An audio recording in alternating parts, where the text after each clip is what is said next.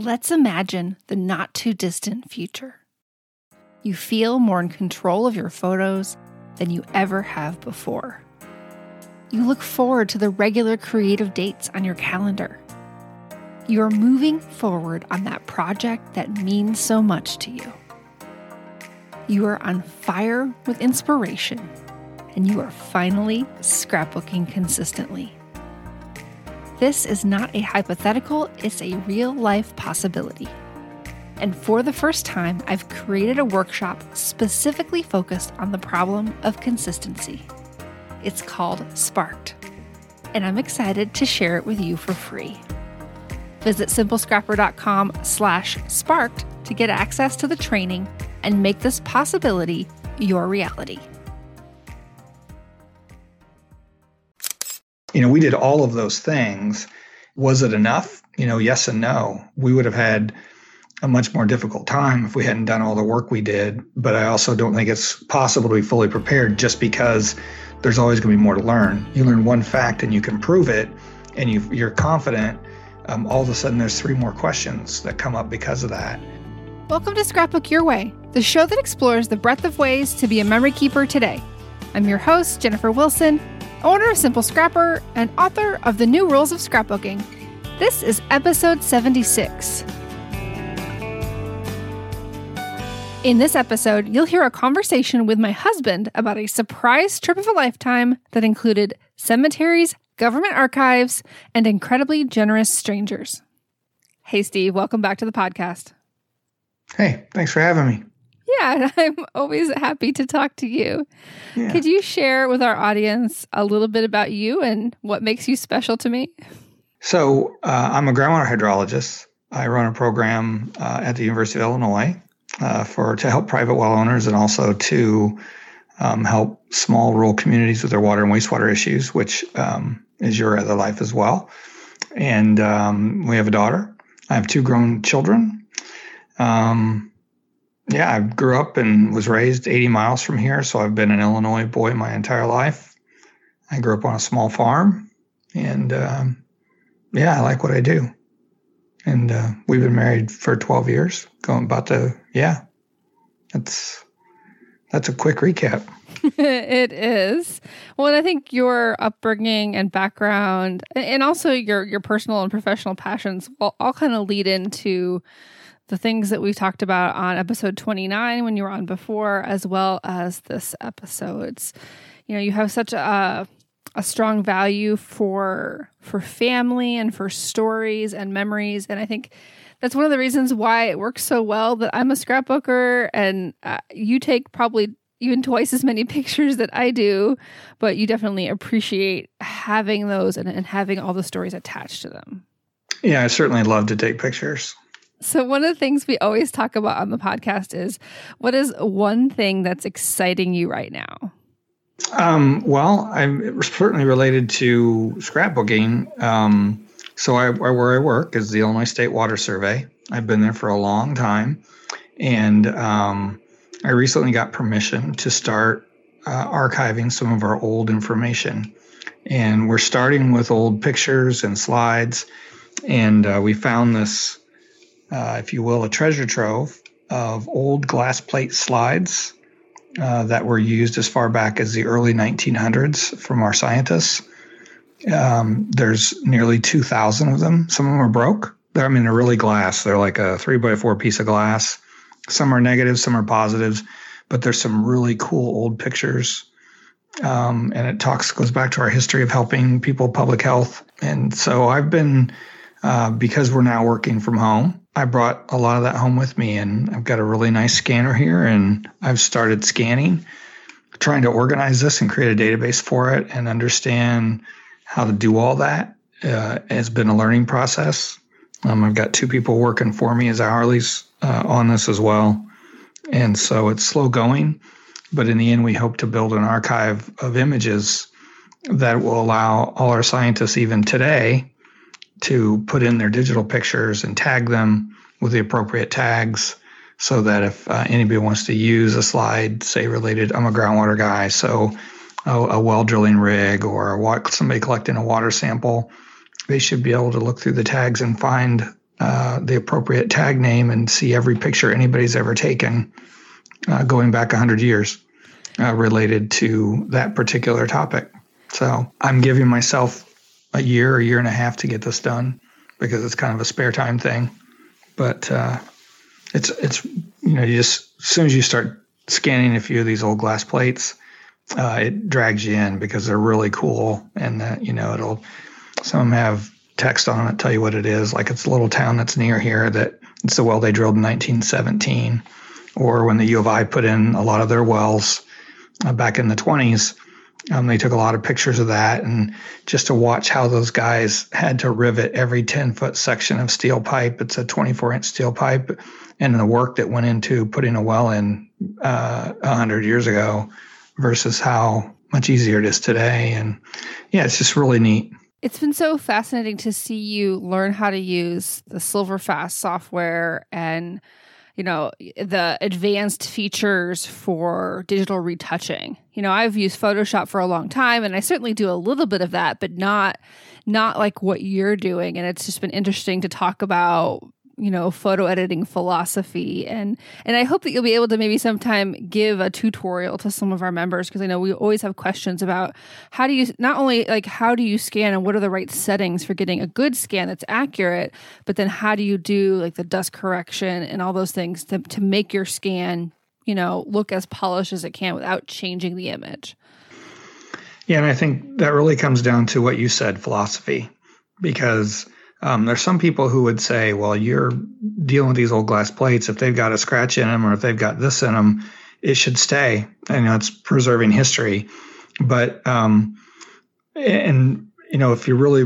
if everyone really wanted to do that, I would still do two, to be honest, because I would do one that's the original scan so that you have this preserved image, but a lot of times those aren't even usable. And our goal, or my goal, is to create a set of images that we can use in the future to highlight, the longevity of the State Water Survey where I work, and the fact that we've been involved in public health for over 120 years. Actually, this year's our 125th anniversary, and we had planned to go all over the state and give presentations. And now that's not going to happen because of we're all working from home. But the fact that I am touching them up where there's, I'm not color correcting. I mean, they're all black and white, right? But I am getting rid of dust and where you can scratches or things like that, where it makes the image look better. And that's the purpose that we're doing this for. No one else is going to do it either. I mean, it's just now or never. Some of them are broken. They're getting ready to change the amount of space we have, and those things, they've lasted, some of them over 100 years. They're not going to last another 100. It's just there's not enough interest, which is really sad in my book. And so I actually hired a guy who's retired from the Water Survey who also understands the value of the things we've done there, who's helping with this a lot.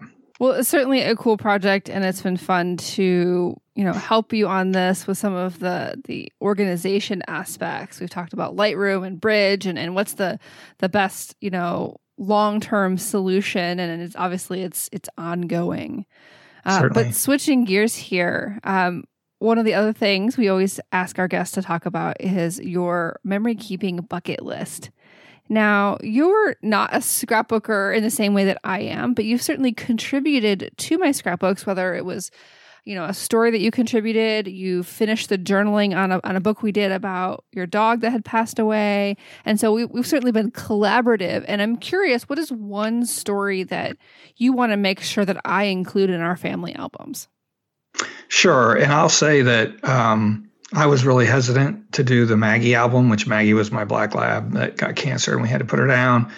But she was so important in my life that after you put all that together and then I was, started writing some of the pieces there, it really was good to do. And it really is a treasured memory for me. So I tried to think about this, trying to think about where I would go. I want to go to Australia. That's on my bucket list. And hopefully someday we'll get to go there. But that's not really what we're talking about here, I don't think.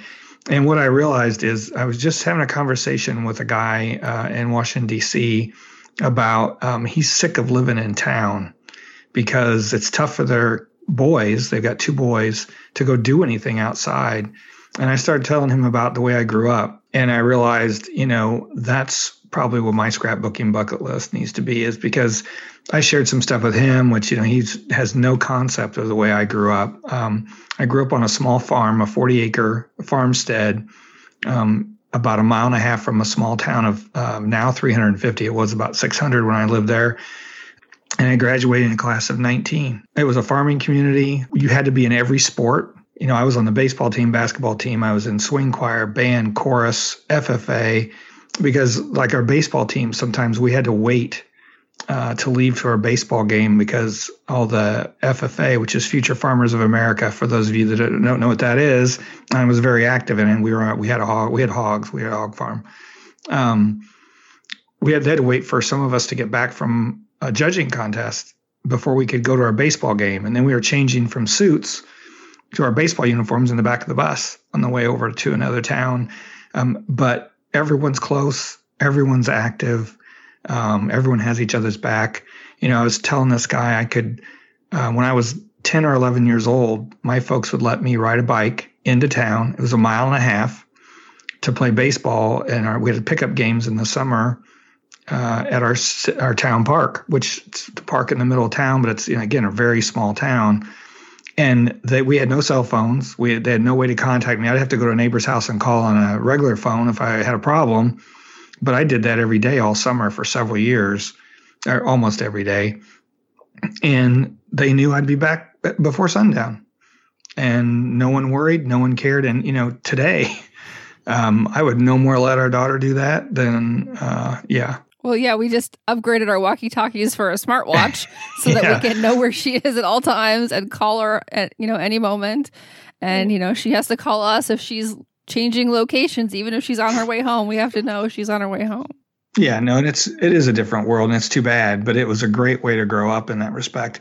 And, the only place that hurt me, honestly, was when I first went to college. People from bigger schools have taken like a lot of the math that I had to take at the U of I because we just didn't offer it. We didn't have enough kids who wanted to take it. I know the 19 in my class, only maybe 5 had 3 years of math, and only one other person wanted to take the 4th year, which I needed if I was going to go to engineering. And so, it just wasn't offered. So, it put me behind, but I made it through. So it's not like, it's not insurmountable. And again, it's a great way to grow up. It's just, one, it keeps you out of trouble. If something happened, like we were at a party and we had there was something under a bridge somewhere and everyone was meeting there. My parents knew it before Monday, whether I told them or not. So it's just the way it was because everybody knew everybody's parents. And so it's just there's a lot of cool things about the way I grew up. And I think it gave me better values in a lot of ways. And, and I'm certainly not perfect, but it's a wonderful way to raise your kids just because you have to be closer, and we also didn't have any electronics. I had a Pong, which was a little square console with 2 dials. And because I'm left-handed, I always had to be the second person. And so that was our extent of electronics until I was probably a junior in high school. So, well, I think that outlook definitely influenced your enjoyment of our trip to Sweden earlier this year. And that's really the focus of this particular podcast episode. And I don't know that I knew totally what to expect or you totally knew what to expect either. We didn't really even know what like the landscape would look like. Is it flat? Is it hilly? We tried to look on some Google Maps, but just the atmosphere, the friendliness of the people, the wide open spaces. I could tell you felt maybe more in your element there than you do other places when we've traveled. Definitely. I loved it there. And also the people. It's the way it used to be when I was growing up. Everyone had everybody's back. I said that earlier, but people were just friendly. The day we went with Jan Olaf, which I mentioned his name a bunch today, I'm sure, we were trying to find a house out in the middle of the country, and there was an elderly woman walking, and he thought nothing of just stopping and getting out and talking to her. And if you do that here, you're going to scare the heck out of this person probably, or they're going to ask you not to stop, or, it's just, it was cordial and people are polite and they want to try to help you. And it was, it's a really cool place in that respect, for sure. So the overall theme here is, how do you plan and implement and experience a trip that is both vacation and family history research? So to give further context to our audience, you were actually on episode 29, where we talked about, your journey in genealogy and family history, and the way we've gone back and forth and been super nerdy on New Year's Eve trying to do some research and spending a lot of our time in the evening discovering things. And a lot of that has been focused on my family's ancestry in Sweden. And I didn't expect, when I was making my plans for 2020, there's a lot of things that I didn't expect to happen in 2020. And that includes going to Sweden in the first 2 weeks of March. So how did this plan come together? Well, and let me also say that my mom is 87, and she doesn't know a lot about her dad's family because he passed away when she was 4. So my my ancestry journey really started for her 85th birthday, I got her a DNA kit, and I figured that would really help try to get things started. So I got started there, and we did learn some things and move forward. But then when you saw what was going on with that, we got you one for Christmas, and Shalene is a not very common name. And we were hoping it would lead us to some folks who might be able to tell us more about the people in Sweden that are your dad's ancestors.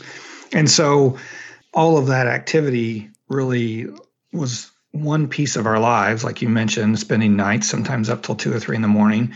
But then what really happened for this trip, honestly, is you're a huge Beatles fan. And we found out the day he was here, somehow you didn't know, Ringo Starr was going to be here. I think it was last July of 19, and couldn't get any tickets. So I know you were bummed about that. And so I decided, I realized that you had kind of a big birthday coming up in 2020. And so I started looking online to see if either he or Paul McCartney were playing somewhere. And my honest thought was, we would let Emily spend the weekend with someone, either someone in my family or friends or your mom and dad, and we would go wherever he was playing. I'd find a nice place where he's playing on the weekend. I travel some for my job, so I had miles. We could have got our airline tickets for nothing, and I thought we'd just spend the weekend and go to a concert, and that would be the way we could celebrate your birthday. When you were thinking that it would be like Denver or, Correct. New Hampshire, just like some random place stateside. I was hoping someplace we hadn't been before, because, between us, you used to travel for your job too, and we've been to a number of places. But, so when I looked, they had no tour dates for 2020, and, they're both older, and I was really concerned that they wouldn't have any tour dates in 2020, because I know they don't tour every year. And so then the other person you really like to see in concert is Bryan Adams. So I got on his website and started looking, and it looked like he was touring out of the country the entire this spring and summer. And I was like, well, that sucks, because, what are we going to do? And then I realized that some of the dates were in Sweden. And, I'd been spending all my time, a lot of my free time, looking at things in Sweden and learning about the Swedish archives and all that stuff. And I was like, I wonder if we could do that or not. So I thought about it really for a week or two before I even said anything. I finally called your parents, because I knew they'd have to be involved if we were going to actually do that trip like this. It was going to be longer, probably a couple weeks. And so they would need to come up and stay with Emily, because we couldn't just do it over spring break. And it was, the concert was on March 15th. And that was a Sunday night. And so in Malmo, and that's what I'd settled on. And so I tried to plan a trip around that. And so I just pitched the idea to them. And at first I think they thought I was crazy, because I'm certainly not a person who likes to go out of the country that much, honestly, or plan something like this. But then they said, sure, if you set it up, we'll do it. And so, and that's how it all started. And so the first thing I did was order the tickets, and that was probably in October, maybe early November, after everyone had agreed that we would do this. And I knew the dates were somewhere around the 4th to the 20th of March, and that got us. We had to be back for the Illinois section conference on the 21st. This was our limit, or the 22nd. And so, which ended up being canceled anyway. But that's but you don't know that. Yeah, no doubt. So I ordered the tickets, and then I just started looking around and at places, and I already knew where your family was from. We knew that your dad's grandfather came from Höganäs, which is in southern Sweden near Malmö, and that your grandmother came from near Stockholm, which is kind of central part of the country, but it's about 7 hours in between. And so that's the other reason I figured we'd have to do 2 weeks, because if we're actually going to go to the archives and try to find out information, one, we don't know if we'll ever be back, because it's not like a trip we do very often. Never had we done this. And two, we wanted to make sure we had enough time. We didn't know what we were going to find. And so, and that was all good. And then I realized that the last time we went out of the country was in 2008, and we've never updated our passports. And so I got in our lockbox, and sure enough, both of our passports were expired. And then I really thought, oh boy, now what am I going to do? Because there's no way to get you a new passport without you either being suspicious or finding out why. And so I was really at a loss for very long. It was like it was meant to be. But again, so I should say something really quickly about Jan Olaf. He is a distant cousin by marriage of Jennifer's that I met on Ancestry.com, because we had some same people in the trees. And I started reaching out to him because he's from Sweden. And it turned out he knew someone we sent a Christmas card to here in the States, Jennifer's cousin. And he sent us this hand-drawn family tree that had Jennifer on it, which totally freaked us out at first. But as I got to know him, he started translating stuff for me, which he was a godsend in that respect. Oh, for sure. Oh, yeah. I think some of this we talked about in the last episode too. It's just maybe, yeah. Such a great serendipity to connect with him. Yeah, no. And so just out of the blue, he sends me an email about this show that's on TV in Sweden. And it's about these Americans, because there was a great migration of Swedes to America in like between 1860 and 1920, I think. But there's a lot written about it, because a significant portion of the population of Sweden came to the U.S. because land was free and things like that. So anyway, there's a TV show where you can submit a video and why you want to come to Sweden as an American and search for your ancestry. And it had to be submitted by January 30th. And so to me, that was perfect, because so I sent Jennifer the link to the show and said, we really ought to do this. We ought to do a video, and we really ought to think about being on the show. It'd be awesome. They could probably help us find some of the questions we have and stuff like that. Where all along I had no interest in being on the TV show. You were very pushy. I remember it was like I ended up setting up all my studio lights late at night one night so we could take our passport photos. And I'm like, gosh, he really wants to be on this TV show. Like it was just, but I had no suspicions at all. That's awesome, because that was the hope. And so so I ended up saying, it takes a long time to get passports, and so I got our passports ordered probably in December sometime, or maybe 1st of January, on the guise of doing this video. And Jennifer's birthday's in the middle of January. So I knew once that happened and she was aware of what was going on, nothing else would go. And we did not make a video, and we did not submit it, which I'm glad for. But yeah, if that wouldn't happen, we should still do that. Well, we wouldn't have been able to go anyway, even if we'd have, been chosen. Yeah. I'm sure they didn't film a show this year, so. Yeah, I'm sure they didn't either. And so, because I think the people were supposed to go over in May, the way I remember reading it. And so, yeah, we could certainly do that. But we've learned a lot since then, too.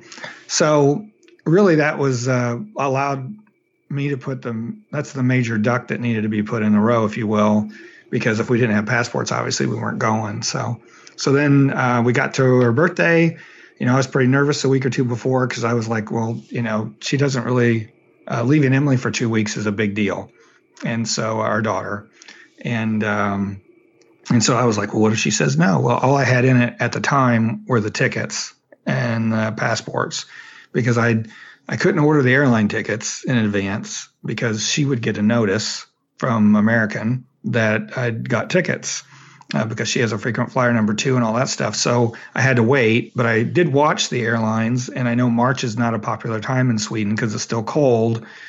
So it looked like there'd be plenty of flights, and there were, so that wasn't an issue. So yeah, that all seemed to come together pretty quickly. We pulled the trigger, and I mean, it definitely felt like a stretch, but I never at any time had any hesitations related to going. I was like, well, yeah, of course. I remember that one of the first things I said is, so are we gonna look for cemeteries and stuff? And I know my mom was like, what? You are nuts. No, and that was, and we, and again, Jan Olaf helped there too. I had emailed one of the cemeteries, and he helped us find some information for that. But I'll never forget the look on your face, honestly, because I was so worried you were going to say, oh my God, we can't do this, I'm too busy or whatever.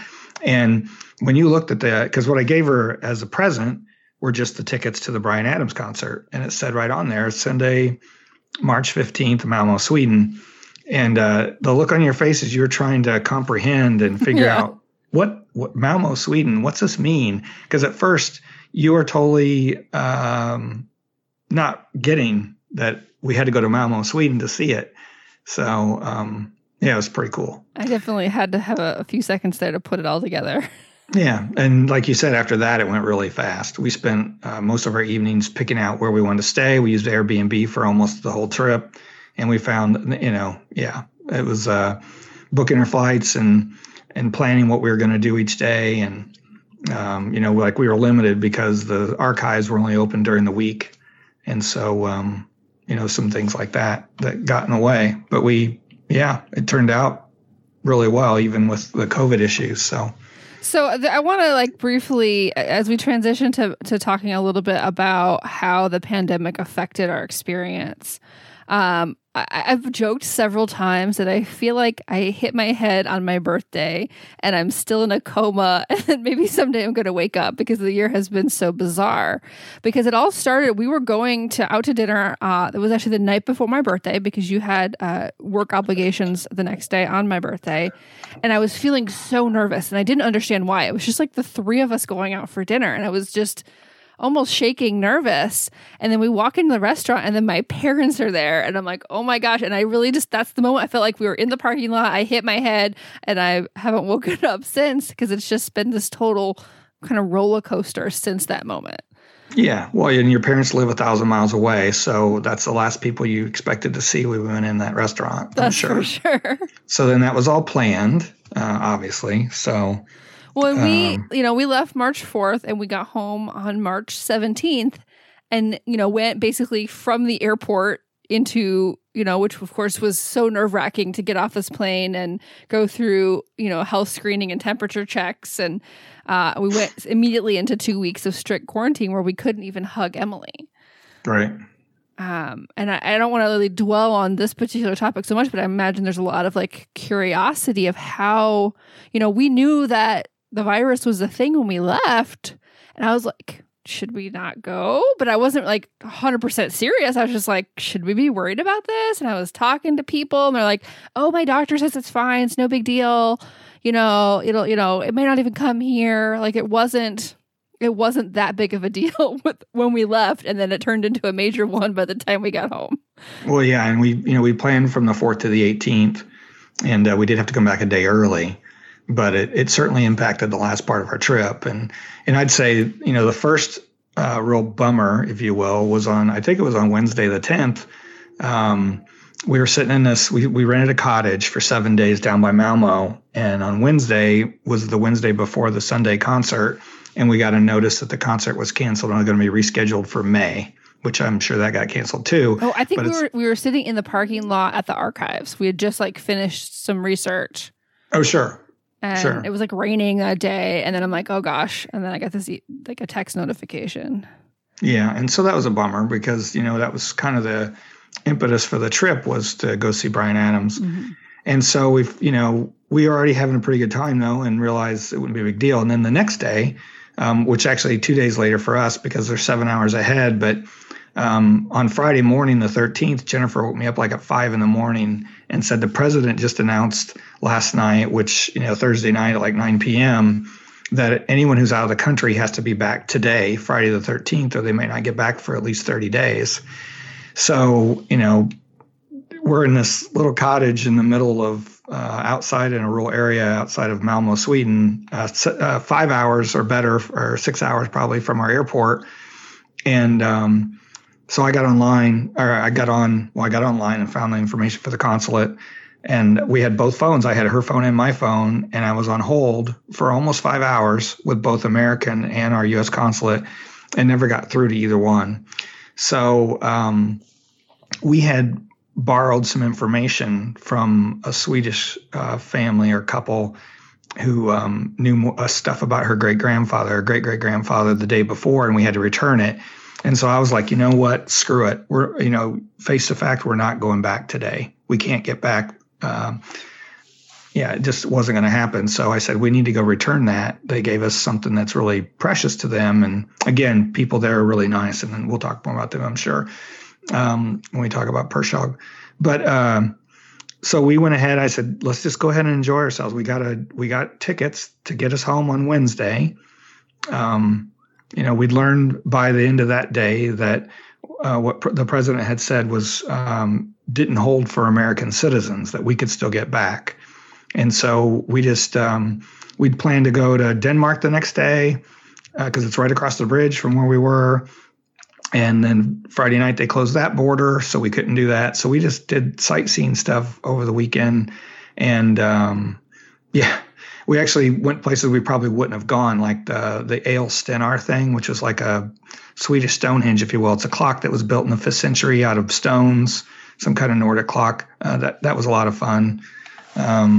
Well, I think it was the right. It all came together in the end. Like, I'm glad that we did those things. It was very restful. It was nice to just limit any exposure to people, because by that point it felt more nerve-wracking. Like the first week I was like washing my hands a lot and just, trying to generally avoid people, but there was no sense of panic.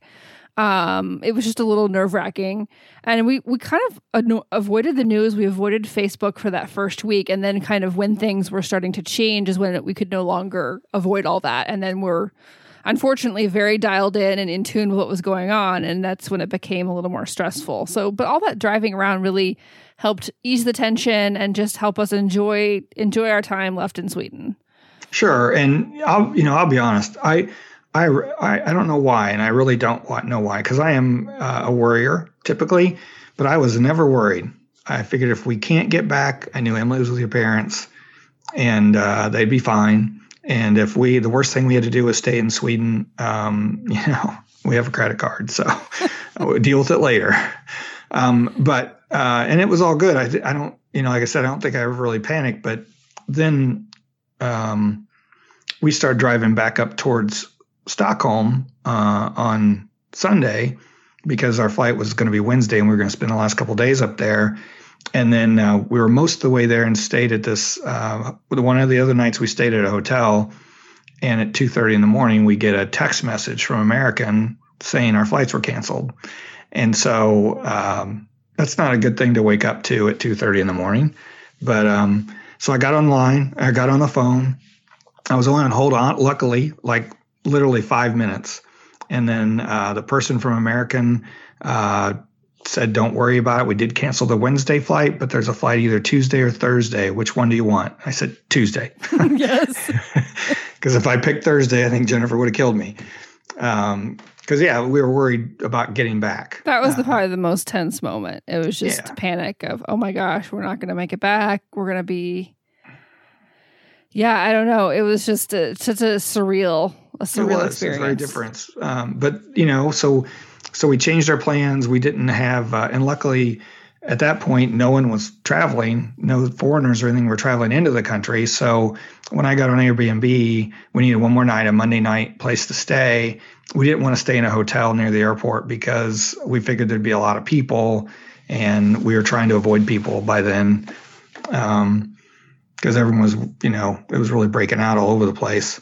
And so we found an Airbnb. It was close. And, we went and we hung out during the day, and we went and ordered Thai food, which I went and picked up and brought back. And we just took it easy. And it was very much a preview of our life since then. No doubt. But we were really lucky in a lot of ways. Like, I had people texting me, my friends and family and stuff, saying, listen, there's people who came back today through O'Hare, which is where we came back through. They spent 7 hours trying to get through the line to get their temperature taken and all that stuff. And we weren't supposed to land till 8 or 9 o'clock at night. And I thought, oh my God, we're not even going to get back. And then they canceled the flight from O'Hare down to Champaign where we live. But that's happened to me a bunch of times, honestly, and other times. So I always know I can rent a car and then drive down. It's 2.5 hours. And that's what we ended up doing. But we were really lucky. We got to the airport, and I think we were the last flight on that Sunday night, and everybody else had already been through. So there's this army of sanitarians and public health, EMPs and EHPs, and who were there to take our temperature and ask us all those questions. And they had come from all over. It was so interesting to see that they had volunteered from all over the country to come work at the airports. Yeah, the guy that helped me and took my temperature was from St. Louis, and that alone is 5 or 6 hours from Chicago. Yeah. So, but yeah, we got through all that in 45 minutes, and so we drove home. And it was such a relief to just get in that car and finally be like, we were safe. Yeah. So let's shift gears and dive into kind of planning for travel that includes family history research, because there's so many details that we could cover here. But I think maybe it'd be helpful for our audience to first kind of explain the key characters that we'll probably mention again and again. You already mentioned Jan Olaf. So he is on my great grandmother's side by marriage. So we actually don't have any overlap in our DNA. But we have, as Steve said, there's, people that I've met in person at family reunions have met him before, and they've traveled to Sweden on their own. And so he's very much part of that side of the family. And he was just so delightful. It took us around touring, the northwest corner of Skåne County, this region of Sweden. And gosh, which is where Höganäs is. Yeah. Which is where the Schelins. Is that whole tip called like Trelleborg, or is that just the town on the end? I think that's just one of the towns. But, it was cool to, once I realized we were going, I actually emailed him and said, hey, I'd like to meet you, because he'd been very helpful. And we were reciprocating. He was trying to find information about his grandma, who came to the States when his dad was only 3. And there was really nothing, there was not much information. And so we spent some time trying to help him find out his ancestry, and like Jennifer said, he was wonderful to us. So that was he's definitely a big part of our trip and why we enjoyed it so much. So I misspoke. It is Kullaberg, which is the whole peninsula that's super rocky and where the lighthouse was, and so he drove us out there. Trelleborg is actually on the southern coast, so. It's been a couple months now. We should have recorded this episode right when we got back, because I was still practicing Swedish. I had great pronunciation. I knew what I was doing, and now we have a little distance between us. Sure.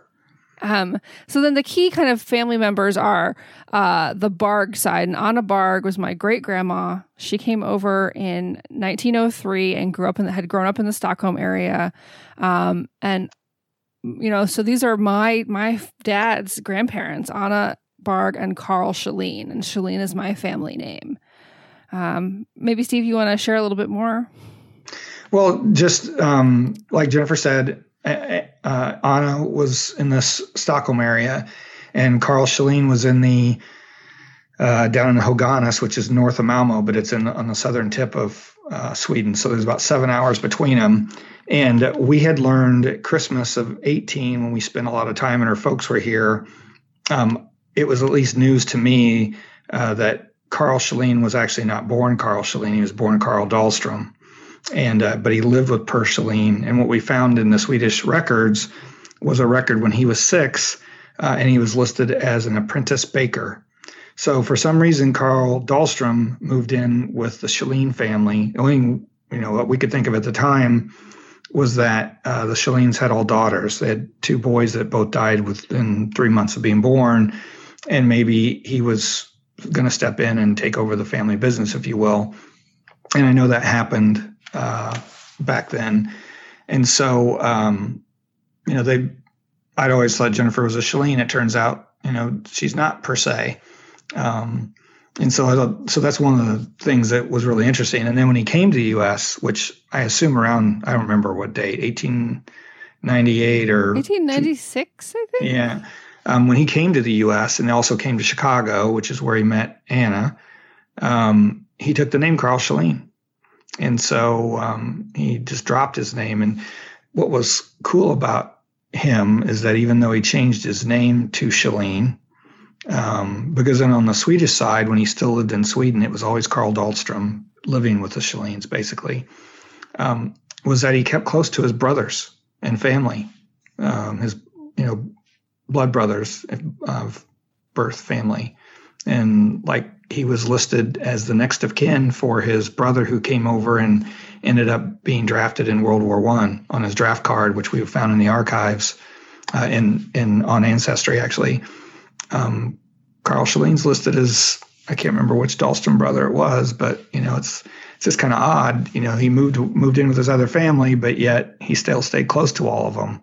Well, and we have a little bit of this is going to be a teaser for something we'll mention later. Like, this was kind of the big puzzle we went over there trying to solve, is like, what was the relationship between these two families? We knew they lived in the same town. Like, were they neighbors? Like, can we go find their houses? Like, what's the connection, and what story can we piece together? So we have the Shaline and the Dahlstrom side of the story that's in Skåne and in the Höganäs area. And then we have the Barg story, which is in Stockholm, that's where we flew in and out of Stockholm. And so that's kind of where our journey began. I want to kind of transition to planning for this type of travel experience. And do you think we did enough planning? And even if it felt like we didn't, could we have actually done more? There's a lot of pieces to this puzzle, and some of them were, just dumb luck, to be honest. And so, we had spent so much time trying to learn about your family in Sweden. We'd done a lot of things to prepare without realizing we were even going to go over there. We learned about the Swedish archives. We started learning what a lot of the words were in Swedish that meant, birth, death, marriage. We learned how to interpret the parish books. So over there, the parishes did the census, and they tracked every person who came in or left the parish every year. And so, first, when we started looking at some of that stuff, we'd see this number on the side, like it's a P with some other number or some other letter with a number. And that meant it was that they were also listed on another page in that book or in a different parish book on that whatever page number it was. And so once we figured all that out, then we could track a person from when they moved from Höganäs down to Malmo to, Ystad, wherever they moved from one parish to the next. Both parishes had records in their books, and it's cumbersome to go through those and find them. But once we learned how to do that, that really prepared us so that we didn't do that stuff when we were in Sweden. We looked at other records. Well, and I think that, we did some of that, and I would say that we developed like a hardy proficiency, but it was really when we were there and we started talking to people at the archives and kind of learning more about some of the nuances that made it much easier to just follow people from place to place. And then once you know how to do that and have that comfort level, it's like, oh, it's easy. You can see this. But you have to have the experience and understanding what it all means. Right. Well, and I would say, to answer the question, I would say that going to Sweden was not a motivator for most of the preparation we did until after January. True. Then we did scramble because we wanted to make sure and we'd learned things from other people. And that helped us know, just like going to the LDS Heritage Center. I didn't even know to do that until January or February because someone told me about it, and it turned out you can get to more information there than you can on your own online. And so there's a lot of things we learned along the way that helped us. And I would say, it really is just solving a puzzle or a mystery. And as we went along, some things motivated us to keep doing it. And that's why we were as prepared as we were. And, like realizing Carl was a Dahlstrom and not a Shalene, we wanted to go find more about that. Your family has a rumor that Carl had a daughter in Sweden. We decided it might be Anna Shalene, which was the daughter of one of the Shalene sisters he grew up with. You mean Anne Margaret, right? Anne Margaret, yeah, Yes. I'm sorry. And I did, I said that wrong. Again, it's been a little bit. We haven't.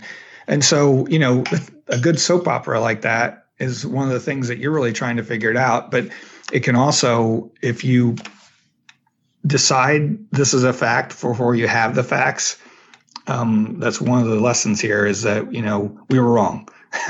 So, well, and we don't have any evidence that showed that he was ever in a place, live with someone else like that. I mean, there's it's nothing. certainly possible, but we don't have any facts that support that at this time.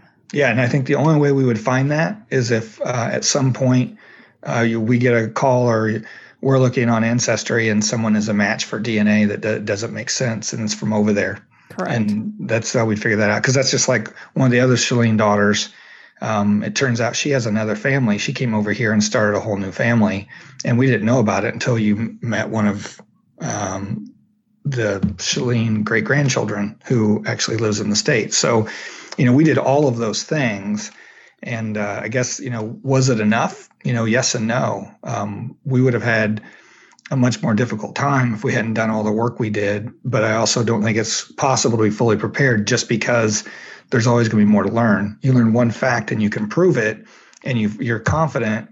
All of a sudden there's 3 more questions that come up because of that. And now you've got and maybe they're smaller questions. They're not the big ones, but you can always learn more.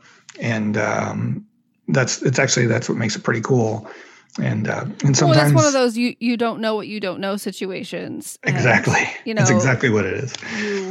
You discover something that kind of doesn't line up with your assumptions, and then you realize maybe you had it all wrong, and you have to kind of refigure it out, and realize that you did that something you thought you understood led to your interpretation of the data, and then you're like, oh well, I totally just didn't get that right. Right, I blew that one. No, and it's just like, the first archive we went to was one of the city archives in Stockholm. And the young lady who helped us, she was going on websites that we didn't even realize existed and found, some really cool stuff right away for us. And so, you got to be inquisitive and you got to be willing to ask. The same way there's a forum for the Swedish archives. I started posting stuff on there in English, and some very helpful, generous genealogists from Sweden, were kind to me. And even though I made some dumb mistakes and should have been able to figure some of it out on my own, they helped me figure out how to figure out a lot more. And so it's, Well, and you mentioned how the person at the archives helping us find records, and some of those databases we had access to from home. We just didn't realize, what that meant or what it was or how it could help us. And then there were other databases such as the one called the Rotamannen, which is basically the Stockholm city census. So they took an internal census every single year. So we were able to see where Anna and her family lived every single year for, 15 or so years because of this database that, you can basically only access in Sweden and at a few, family history centers here in the U.S.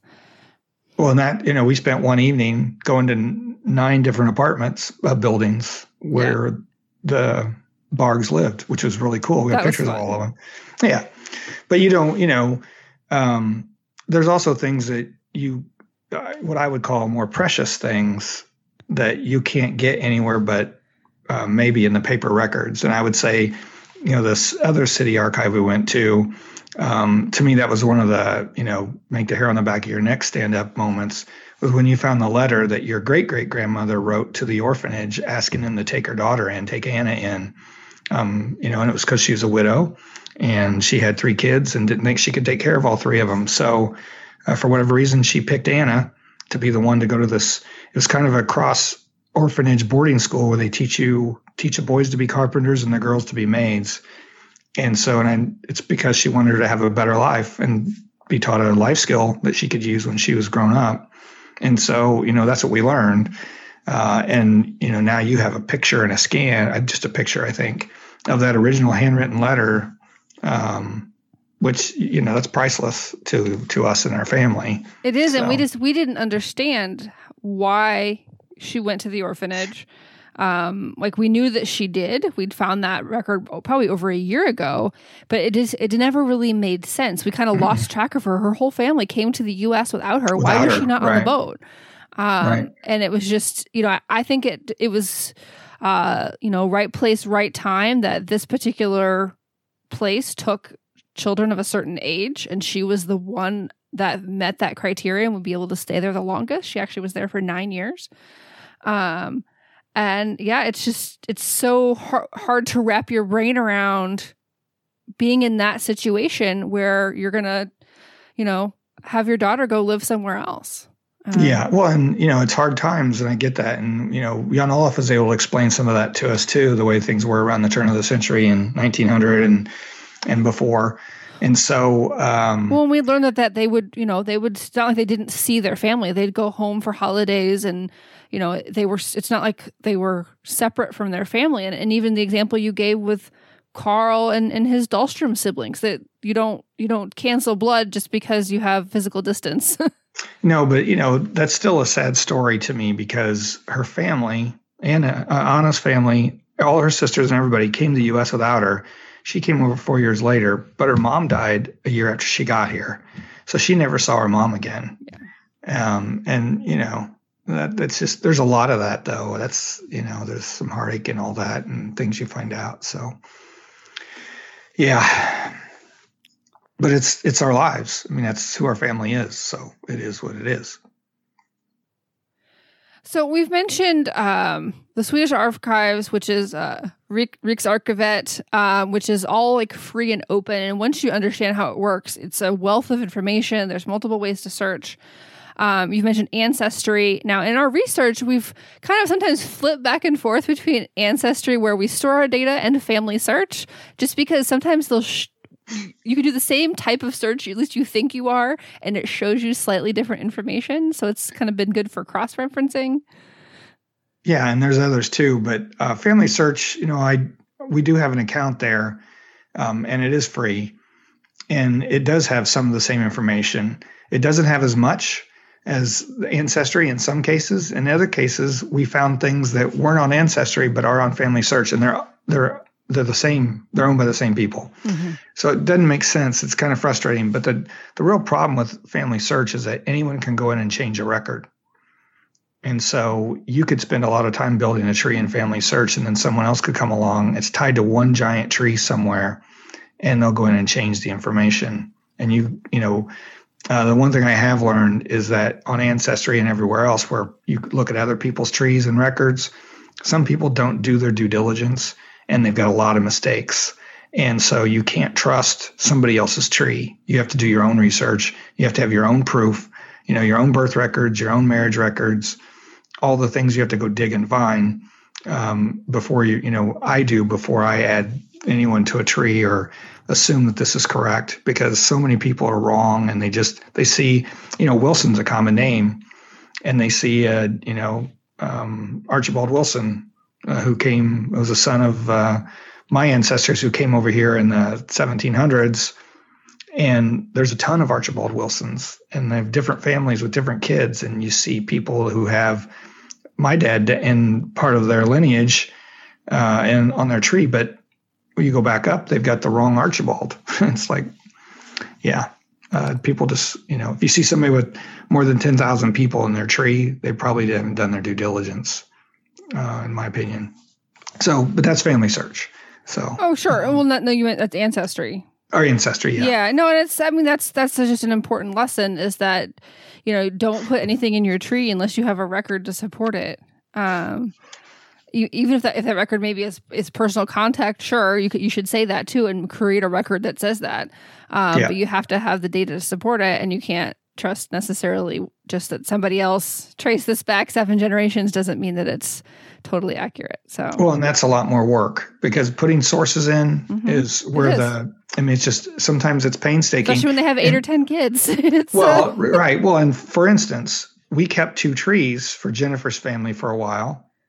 We had a chalene tree and we had a Dahlstrom tree. And we actually tracked a lot of Dahlstroms, even found a connection to a Dahlstrom descendant that's in St. Louis and is friends on Facebook with someone we're friends on Facebook. But now in the end, not to spoil it, but we found a connection between the Dahlstroms and chalenes. And so now we're putting it all back in one tree, and every one of those sources has to go be put back in on the other side. And we haven't got it done yet just because it takes time. Yeah, we have a lot of notes of to-do list items. Yeah. So yeah, we do. I did want to briefly talk about Archive Digital because this is a paid service that combines, the same data that's in the Swedish archives, but basically has reorganized it for you. It allows you to search by person. Well, it also has stuff that for up through 1985. Yeah, and it's been like a lot of the images have been improved. We were talking about scanning earlier, you get really nice clean images.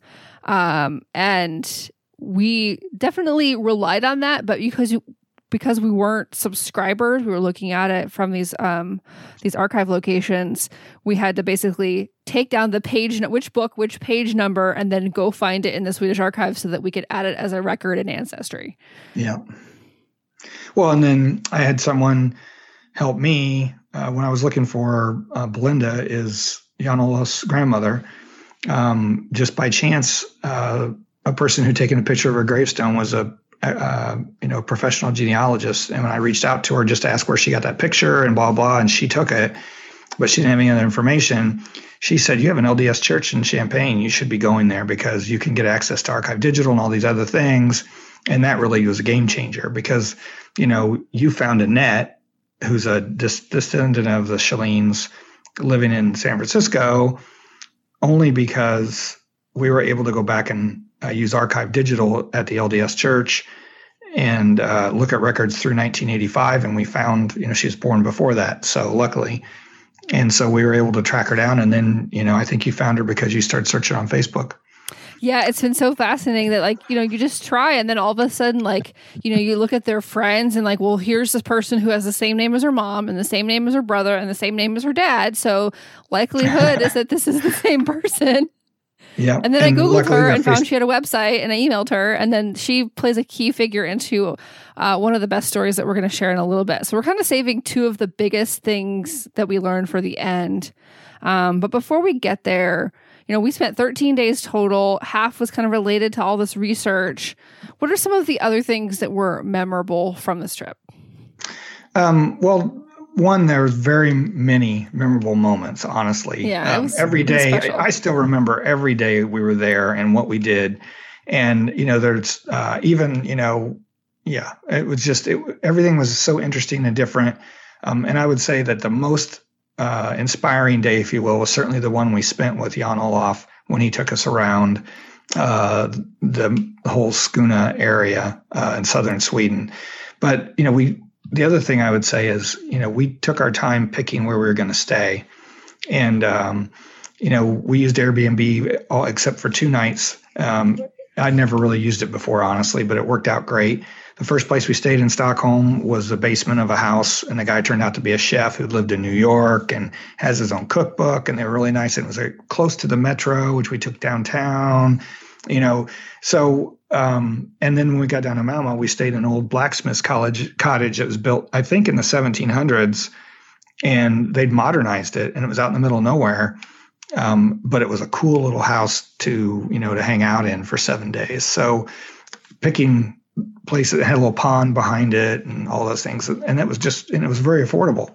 So that really helped make our trip too. But as far as things we did, we were both in Stockholm area, which is central Sweden and on the Baltic Sea, and in the Höganäs, Skåne area, which is on the North Sea and southern Sweden, close to Denmark. And so it's really like we took 2 trips. In a way, we were in Stockholm for about half of it, and we were down by Malmo for about half of it. And it really worked out well for us. We went to the archives. We found that the regional archives weren't as helpful for us. And so we ended up spending just one place we spent 2 days, and the other we didn't even go to. But after getting there, then we went down into Stockholm on Saturday and took the metro and walked around by the palace, and we saw the Nobel Museum. But we also went to the church where Anna was baptized. And it was this octagon-shaped yellow church that's on this hillside, and it's just gorgeous. And it's all, I mean, it's been around for 150 years or more. And so the doors were open. And it's Friday, or I think that was on Friday night. Yeah. It's like 6:15 or 6:30, starting to get dark. And we walked in, and they were having a sing-along. There were probably 50 people there and a guy at the piano, and they were singing. A lot of songs were American songs, but they were singing them in Swedish. I would have joined in if they were singing them in English, just because I like to sing. But it was just cool to see people came there voluntarily. Just about 50 people were there. I'd say the church probably holds 300 or 400. So it was just kind of cool. They're all in the front. The guy on the piano was taking requests, and they were just being neighbors. And so it was just a fun experience. It was really cool just to walk around. Kind of part of the community for a second there. Yeah. And, it was nice. Like the day we went to the Nobel Museum, I think it was on Saturday, it's okay. But that's all it was okay, because it'd have to be a huge place to have a lot of really cool stuff. And so it wasn't set up that way. But we also then walked. I mean, we would probably walk 4 or 5 miles that day. And, Stockholm is 14 islands with water running through it everywhere. And I'd say my best memory that day was by one of the bridges where we stopped and took some pictures of ourselves, and we just hung out and we were holding hands, and just, we were carefree. And that's, I think, what I enjoyed more than anything. And we went to a nice place to eat. And so, it was just being in a different place and a different world, really. So, and then once we left, we had to go down to Malmo, and it was 7 hours. So I tried to plan that so that we drove partway and stayed halfway between, and then drove down the next day. And looking at hotels near this huge lake near Jönköping, there's an old mansion that used to be the owner of Husqvarna in Husqvarna, Sweden, that someone bought and has converted into a suite hotel. But I think it was $129. So it was more expensive than every place else we stayed, but it was still really reasonable, and it was gorgeous. It was, built in the 1900s. It looked like a castle, and it turned out to be a really special place for us to stay. So, I've never stayed in any place like that ever. It was like we had our own castle for the night. Yeah. There was hardly anybody there. Amazingly appointed in both, historic and modern touches at the same time. Like, it really felt like, as I would imagine, if somebody, like, if I'm talking about Buckingham Palace or even the White House, places like that, they update them over time with slightly modern touches, but you have that deep history of all those who've lived there before, and that's really what it felt like. Yeah, we took a ton of pictures, and they basically, they were a young couple who'd bought it and had a 5-month-old.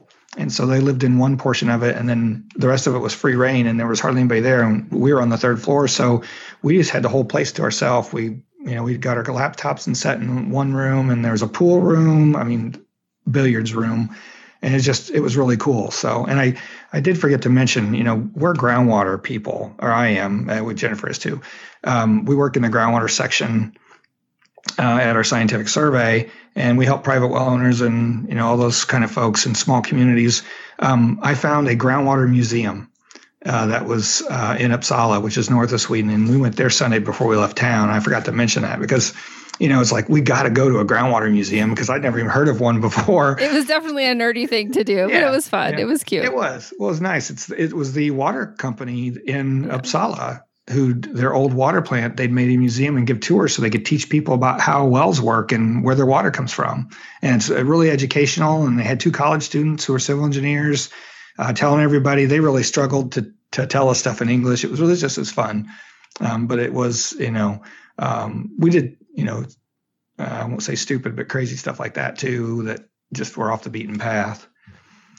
Well, and I think we learned, I'd mentioned this, oh God, I guess this was on my crop last night, that when we went to Savannah a couple years ago, we kind of found our stride as how we like to travel together. And it's a mix of some planning and some intentional non-planning to see, where the road takes us that day. And I think this trip had a lot of that element as well. Yeah, no, I agree. Then we start heading down to Malmo, though, and when we got, and again, Husqvarna and stuff, and that's when, you got the idea of building a story map. I don't know if you want to mention that or not. Yeah, so it was on this drive as we were transitioning from being in the Stockholm area to going south, to transitioning from that Barg side of the family to the Kjellin side of the family. I'm like, there's so much information. We just looked at all, Steve mentioned like 8 apartments. We found all but one of them, all these addresses, all these new resources. And I was just all swirling in my head. And I'm like, I know as soon as we start thinking about digging into the research on this other side of the family, I'm going to forget all this. And it wasn't, we had tons of photos and we had notes, but how are we going to find a way to put it together? And so, we have several colleagues that use ArcGIS story maps to tell kind of visual stories about their research and how the public can better understand that. And I thought, I wonder if we could use this to document part of our trip and to be able to store this data in one place to tell a story, to not only so that we could understand it, so then we could share that with others to say, here's what we learned and what we saw and what we did, but in a way that's kind of a nice little package. And so I was able to get through, I would say it's more than half, but it was unfinished. And it was at that point when kind of the world changed, coronavirus was declared a pandemic. The last time I logged in was March 11th. And so really the second half of our trip didn't get as much justice into that as I would like. And so I still need to finish it. No, but it does cover up, like as we're doing this chronologically, sort of, it does cover that part of the trip. And it's kind of a neat way to see it. And you get to see the pictures too, and a little description. And it's actually a neat way. And I only brought it up. You'd mentioned it to me the other night, but because it's in a way, it's scrapbooking to me. Oh, for sure. 100%. So, yeah. Well, and it's also so readily shareable with our family members, whether that's, just our immediate family, or even as we meet folks on Ancestry who are curious about this part of our family, we can share this. Like, here's the facts about when so-and-so moved or lived at a place, but here's the pictures of what those places look like. Yeah.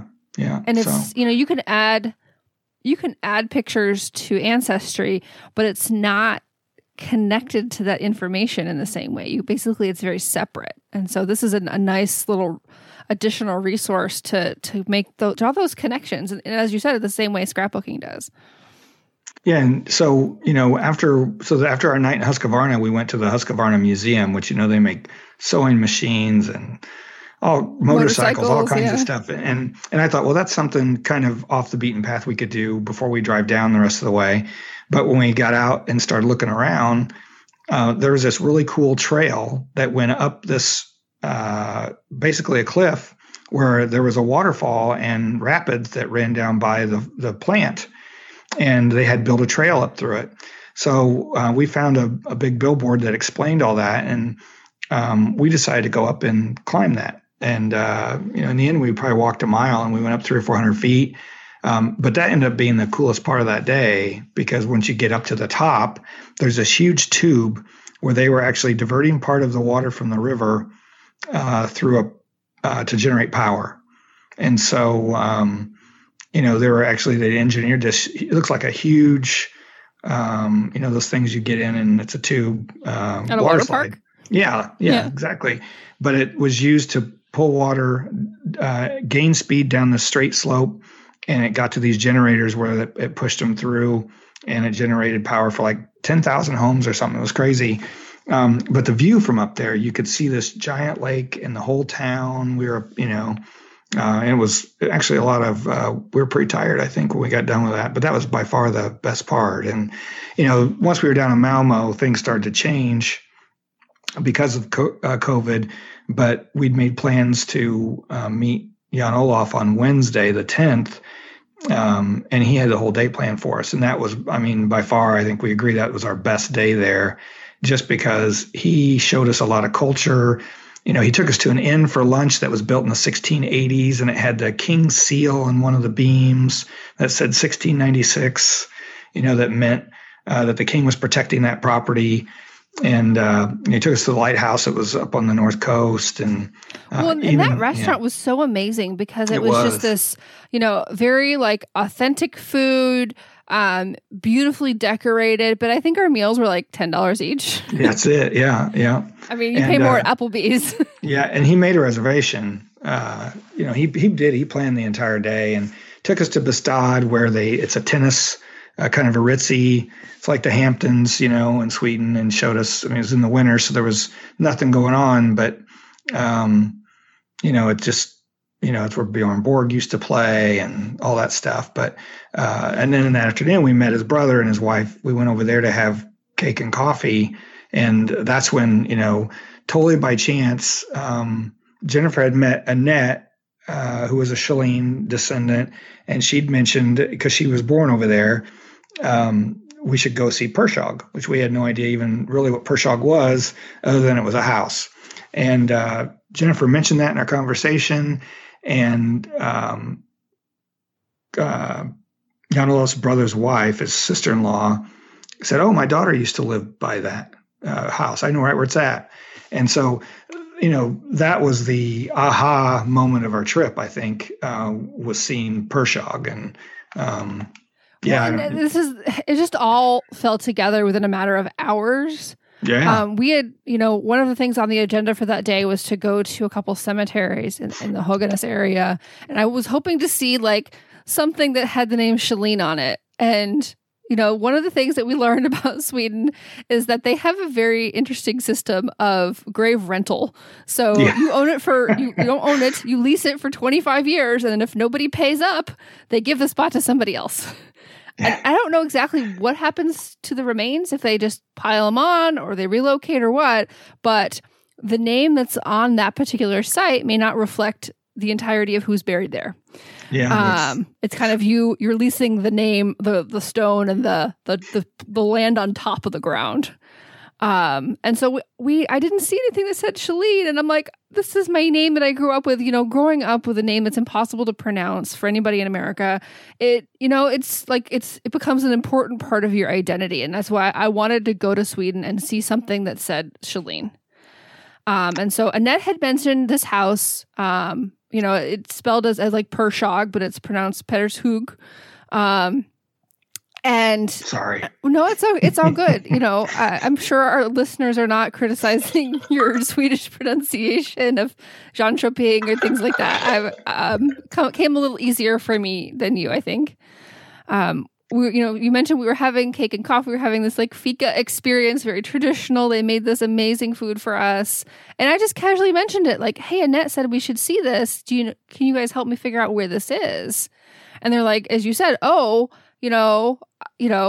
daughter lived by this place here." They found the address immediately. We brought it up on like Google Maps.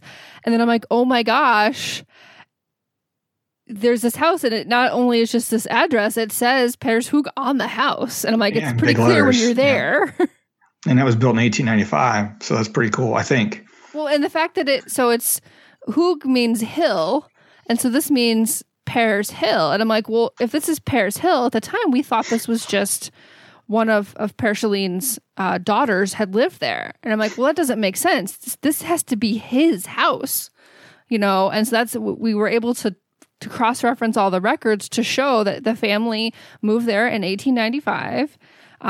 He had his bakery there. And so we drove over there, and we're taking pictures. So, like, it was kind of late in the evening, like 5 o'clock or something. It was after 5, yeah. Yeah. And this guy comes out, and I'm like, oh my gosh, he's, being an American, I'm like, oh, he wants us to go away. Why are you taking pictures of my house? But it wasn't like that at all. No, he just asked what we were doing. And I explained it to him and said that, Jennifer's a Cheline, and we were hoping to find more information out. And he's like, oh, well, I bought this from these two ladies who now they built a smaller house behind this one on the property, and they call it, Pershug 2. And they're both in their 70s. And he said they know a lot about the history of this house. So he goes, do you want to meet them? And so all of a sudden, these three, two Americans and another Swede are walking back through this driveway to this other house and knocking on these people's door. And he told us what we were doing, and they were so welcoming and kind. And Jennifer was telling them I was just hoping to see something that said Chalene, and she goes, "Oh, you come here with me. Let me show you this." And so we walked around to the house. On the very back corner, there was a brick where Per Chalene had etched his name into it. And it was, I thought Jennifer was going to start bawling. Oh, I'm going to now, just thinking about that. It was just, you talk about surreal. It's like, wow, and so then they told us the whole story. They knew Per Chalene's granddaughter personally 20 years ago, and we could not find if weren't sure if she was still alive or not, and we couldn't find any information while we were there.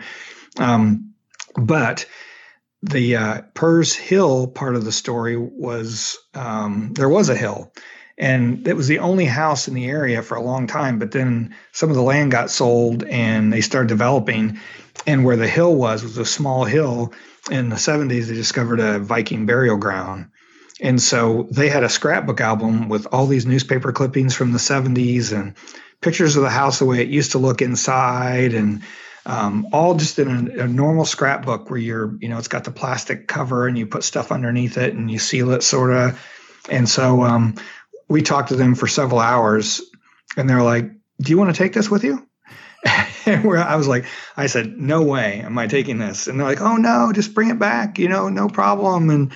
And so we agreed to do that. And so we took it back to our cottage, and we took pictures of every page. And then we were supposed to return it the next day. And that next day was the morning that we were trying to get out of Dodge because we'd heard that we have to get back that day or else. We didn't have a choice. Like, it was going to go back. Well, so I'd already told her, I said, if we really have to try to get to Stockholm, we can get there in 6 or 7 hours. We'll just go by where Jan Olaf lives and ask him if he'll take it back. He was with us. He was excited as we were that we found all this information. And later I talked to him, and he said, "Oh yeah, I would have taken it back for you." And I knew he would. But in the end, we couldn't get through to anybody, and we weren't leaving. So I said, "We're going to make our appointment with these two ladies because we were going to have coffee and cake with them." And they were very nice to us. And so we did. We went back to their house. We sat down and had a snack with them. And I actually asked them if they mind if I recorded this. So I recorded the entire conversation on my phone because they had all these stories about who Per Chalene was and how generous he was to the community and the daughter and all this stuff. And we still haven't gone through all of it, to be honest. It's just we were spent by the time we got back, and it was set it aside. Even just that moment was just so emotionally intense. And it was like, I've corresponded with these ladies since we've returned as well. And they feel like family now because they treasured this house so much. They went to their city council to make sure it was declared a historic place so that the exterior could not be changed. And so I feel like they are custodians of my family's home. No doubt. Yeah. So, but the scrapbook's got a lot of cool stuff in it, and we still haven't translated all the newspaper clippings either. But it's all the things they knew because they knew the granddaughter, and she had lived there, and just even that the bakery was in the basement, and because we knew he was a baker. But when you look at the house, you'd never think there was a bakery there. And also about all the people he took in. So after we heard all those stories, it's like, well, it makes sense. He took Carl in. Because that's what he did even for strangers. And I think the coolest story they told was there was a guy who worked, and he clearly was well-to-do because he owned a lot of that land in the area, which eventually got sold off. But at one time, he owned all the land around there. And one of the people that had helped him build his bakery in the basement and did some other work for him didn't have enough money to buy a property and build a house. So, and he had a family with 3 kids or something. And they said he sold it to them for, the equivalent of $1. He sold them a piece of land so they could build a house. And so, that you can't, we'd have never known that stuff. It's all personal information that was handed down verbally. And if we would have met those ladies, we would have never found that stuff. So, if we wouldn't have found Annette, she wouldn't have told us about through my Kershog. Facebook sleuthing, Yeah, yeah. And then when we went we would probably never found it on our own, but it turned out Yanala's sister-in-law knew where it was. And then we're outside their house taking pictures, and the guy who'd bought it 5 years ago came outside to see what we were doing. If he wouldn't have been home or whatever, we'd have never met those ladies either. So and I said some of it's just blind luck. Some of it was definitely blind luck. And it led to so much detail about Jennifer's family that we would have never known and would have been lost.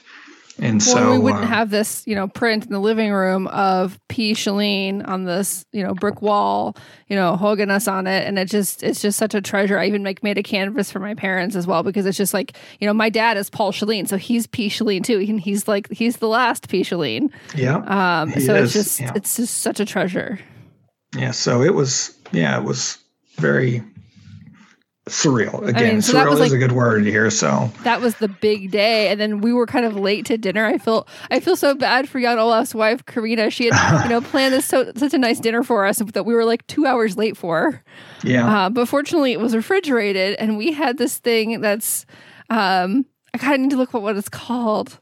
It's a meat cake. It translates to meat cake, and that's really what it is. It's like it's sandwich cake. Sandwich cake. And it was really interesting. It's amazing. A smorgastarda.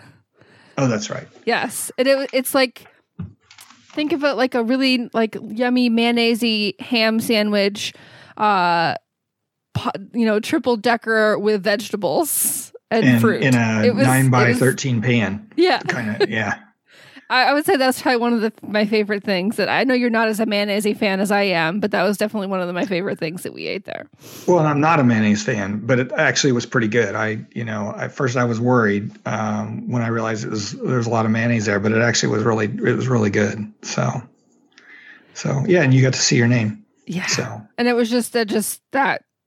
I was content after that, even though that was the start of a lot of anxiety. We kept going back to that. Like, I felt like I got what I came for, even if though, we couldn't find the gravestones, and that there were lots of challenges there. And then we didn't get to go to Denmark. But I felt like I had that level of satisfaction that I needed from the trip. Yeah. And then we had to readjust because like Saturday we were going to go to Denmark and just spend the day around Copenhagen or go out. Actually, we decided we were going to go out in the country. I found some stuff to do, touristy stuff, but then they closed the border. So we got back late, and we still started looking for things to do in the area. And that's where we found that, Ale Stenar, which was really cool, set of stones, big, 3x3x9 tall, probably, and a hole. They were shaped like a ship, and somehow you could tell what time of day it was, and it was up on this big cliff over the ocean. And we went to an old farm that was still being ran like it was the 1850s, I think. And I think, something simple, but we spent a couple hours. We were trying to find some rocks to bring back on this. It was a stony coast, and we just walked along the beach and we're trying to find some rocks to bring back for Emily, a couple. And I actually found a really cool piece of driftwood, really tiny one that we brought back. And it was just nice just because there's people fishing and it was relaxing. So, well, and Emily had asked me to send her a picture of the Baltic Sea when we finally got to see it. And so that was a really cool day as well. Sure. Well, that's right. Yeah. And that's, we were down there because we were looking for the house family. where Carl's father, his birth father, the Dahlstrom, had grown up. And so we kind of started doing more Dahlstrom exploring, and I found that there was this, fishing town, and this lady had actually written a little, like a history of this fishing town. She had grown up there herself. This is a town of 120 people. Yeah, I emailed her just to see, like, hey, do you have any information about this? And she emailed me back, and she actually went to the house herself and took a picture of it and said, oh, this is the oldest house in town. Here's where it is. And so we were able to drive by and see this house, and we would have never been able to find it otherwise. And, I'm a little bit shy, definitely an introvert, but this experience told me you have to be willing to talk to people to see what they know. And it kind of expect generosity because they really are just such a amazing group of people that want to help you. Everyone just seemed so excited that we were interested, I guess. Oh yeah, and people were. They're just really friendly. The way they view the world is, it's a great place. I could see myself even living there someday. So it was pretty cool. Well, I think one other place that I thought was really fun to see was, and this was as soon as we got down to the Melma area, we went to this church where Carl was baptized and also where his birth parents, the Dahlstroms, had been married. And that just felt really special because, he was, 20 some years old, maybe 18, 20 when he came to the US. So he didn't have much of his life in Sweden, but here was this church where, his family had raised him. Yeah. Well, and after we went to the fishing village we went to another church and found some headstones. And that's when the thing came up about the moms, I think. Oh, okay. Yeah. So right. Steve always teases me that I say things that like, oh, I could never blah, blah, blah. And then he proves me wrong. Like I could never move to the Midwest, and he called my bluff. And then I made this comment of like, I'm just really interested in the name lineage, like the male side, because I want to like find out where the Shaleens and the Dahlstroms came from. And he's like, well, you're kind of missing half of the blood picture if you do that. Yeah. And so one night we were up so late, we were in our little cottage, and he was doing this searching, and he had this amazing revelation. Yeah, well, it turns out that we didn't know why Carl went to live with the Shaleens because there was no other connection. But I started tracing the mom side back because we both work on our ancestry site, and the male side has a lot more stuff than some of the wife sides do. And so I started filling those sides in, and it turns out that Per Shaleen and Carl's dad, who was a Dahlstrom, were first cousins because their moms were sisters. And so, if we wouldn't have, and that was while we were there, so we didn't know. And it's like, well, now that makes a lot more sense, even if it still is that, Per Shaleen only had daughters, and the Dahlstroms had a number of boys. They were cousins, so they wanted to teach him a trade. And so they probably did really know each other beforehand, obviously. And that's one of the reasons why they probably stayed in touch when they came to the States, and because they're really all part of the same family. And so we didn't know that until like the Thursday night before we left. Yeah, that was one of the very last discoveries. And, I had seen the Shaleen name, but I'm like, oh, I'm not really a Shaleen. And then when we have this data, and I'm like, I'm actually a Shaleen. And that also is one, I said we had two trees in ancestry, one for the Shaleens and one for the Dahlstroms. Well, now we had a connection. And so we can put it all in one tree and not keep separate ones because there's, it doesn't really work when you have, because there's one common person in both, and that's Carl Shaleen and Carl Dahlstrom. And so we learned so much, I guess. You just never know.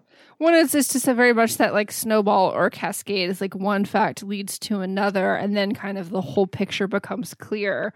And I don't think we would have ever gotten to these places on our own without physically being there and having these conversations with people. And it made all the difference. Well, and being willing to take a chance, like when you found Annette, she was the second Annette that we reached out to. That's true. The first Annette lived in Malmo and worked at a hospital.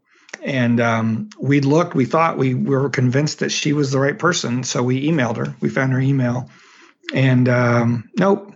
But she was nice enough to respond and say, I'm not related to this particular part of the family. So, because, it's several generations, so no one had the Shaleen name anymore because Carl was actually the only male. And that may be why he chose to take the name Shaleen when he came here. I don't know. But, we can speculate all we want. We'll never know. But anyway, but we were willing to take those chances. And because of that, just like I jumped on the Swedish Archives in the forum and started posting stuff. And like I said, some people were really nice to me because they could have been, you could find this on your own if you just did a little more digging. But I didn't know some of the things I didn't know at the time, and now I can find that stuff easily. So, yeah, you have to be willing to put yourself out there, I guess was my point there. So I'd like to kind of wrap it up with some of our final tips and lessons learned from this experience. So the first one that I came up with is when you are booking an Airbnb, to make sure they have good internet. If you're going to do this type of experience and you know you're going to be doing a lot of research, the place that we were staying outside of Malmö, they had like a fixed amount of bandwidth. And so I installed like a bandwidth tracker on my laptop to make sure we weren't using too much. We probably used a little more than we should have, but the whole pandemic thing, and I think the refrigerator had broke, and so we felt like it was okay. But we might have chosen a different place that if we knew that if we knew how much internet we were going to be using, and to make sure that was okay with the host that we were staying with. Well, and to be fair to them, two things. One, the fridge didn't break. They had someone come in and clean it on the Sunday before we got there Monday. And whoever was cleaning it pushed a button and turned it off. Oh, yes. So when we got there was water on the floor and a lot of this, and they use it as a summer house. So they had frozen meat in there and stuff, and it thawed. So I contacted them, and they were panicked too, because they ended up losing a lot of stuff, I imagine. But as far as the internet goes, it said right in the notes, we only have this much internet. But if you really read through all the literature that was in there, a little binder they gave us, or that was on the table, if we'd have known it, we could have reached out in advance and told them we want more bandwidth, and we might have had to pay, $20 or $40 total for the 7 days we were there. And we could have had more bandwidth, but we just didn't realize that until we were halfway through. Yeah. So, but it's still a good point is, if you're going to use your computer, make sure their internet has enough capacity, and because we had some limited times, I'd say. So, and related to that, we didn't put this in the notes, but we had paid to have the special unlimited internet, unlimited data plans on our phones. And that was probably one of our biggest expenses of the trip, but it was well worth it because we were doing so much research all the time, like doing live mapping and really trying to connect the dots. And I don't think we could have done what we did without it. No, and to have both our phones in use the whole time, I figured out it was cheaper to do the daily plan than the overall plan, because you could still get throttled in the overall plan. And so it ended up costing us for 13 or 14 days we were over there, a little over $300 for our phones. But again, in the end, it was frustrating at first, but by the time we got into it more and realized how valuable it was just an expense we had to pay. So, well, we did a lot of eating pretty simple cheese and cracker dinners, and deli ham for dinner too. Because of COVID, we didn't eat out as much as we maybe would have otherwise, and so we did a lot of cooking at home. I think that kind of offset some of the expenses too. Yeah, well, and it was nice to cook on an old stove like that. I like cooking breakfast, so it was fun. Yeah. So okay, what's the next one? So don't have high expectations for cemeteries. They're generally disappointing in what you find, and that goes for here and there. Obviously, they have a different culture over there because most of the cemeteries don't have stones. Unless it's really old and at a church, but like the Hogana Cemetery was just these plots with two bushes, and that was the Shalene plot. We knew the people were supposed to be buried there, but we just took a picture of two bushes. In some cases, there was a plot number, but there was nothing to mark it. And so for some of our relatives that we found, but even over here, one of the Chicago cemeteries we went to, they told us what section it was supposed to be in. They showed us on a map, and we get out there, and they're all flat. It is completely grown over. Oh, completely grown over. Like not even just grown over, like they were buried. Yeah. I mean, it was a field of grass. Yeah. And there should have been a flat, maybe 6 by 12 stone every 8 or 10 feet in rows. And there was none of that. And so there was some of her relatives will never get to see their headstone. But that's, it depends. Because one of the other cemeteries in Chicago, we got there too late and they were closed. I emailed them and said, well, your website said 5. We got there at 4:30. And she's like, well, and this is before we ever went to Sweden. She felt bad. And she went out and took pictures of the gravestones, 2 of them there, and emailed them to me, and which was really nice of her. So, it just depends, too, on, I think, the quality of the caretakers for the cemeteries that you would go to as well. So, yeah, it's just like, I think at the outset, that's one of the first things that you think about. It was even one of my first thoughts when I knew we were going, but I learned pretty quickly that I needed to lower my expectations of what I was actually going to get from that. And it's, it's a happy accident when you are able to find something, but it's not always possible. Yeah, if it's more than 100 years old, you're probably going to be lucky to find anything. Yeah.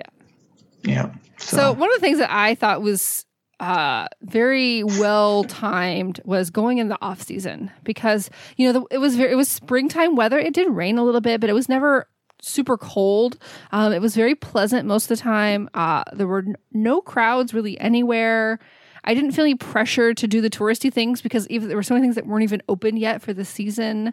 There's so many castles there, but almost all of them were closed until probably April, May. And we definitely want to go back in the summer, but for this type of trip, going that time of the year, I seemed perfect. And see, this is the introvert versus the extrovert, because I was disappointed that so many things were closed. Like going back up, we were trying to find things to do the last couple of days because we couldn't do what we planned. There was a moose ranch, and we want to go back and take Emily because it's there's 500 moose there, and it'd be really cool. But that was closed, and and the vodka place too. Yeah, I can't remember what kind of vodka. What is it? Anyway, but it was closed. We went up there, and it's because it's the off season. Plus, it was fairly chilly. The day we walked around that state park, Absolute. We were in our coats. Absolute vodka, that's right. Yeah. And also, they had a pond there, and so I eventually asked the host if they had any fishing tackle because I love to fish. And they had a little shed, and like, yeah, there's a brand new pole in there. So a couple mornings I went out and got that out. I couldn't get anything to bite, but it was 42 degrees both days, and I'm sure the water was close to that. So that's probably why. So we certainly do want to go back in the summer. For sure, and take Emily and just show her all the places. And it's just, you mentioned that you would consider living there. I would too. Like, it was so amazing. Just a special place.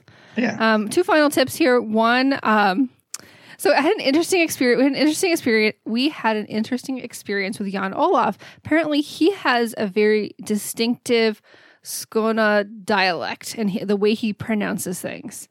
Because he kept trying to tell me that Sjölin is not how you pronounce it. And I'm sure I'm not saying it perfect, but he said it was Sjölin.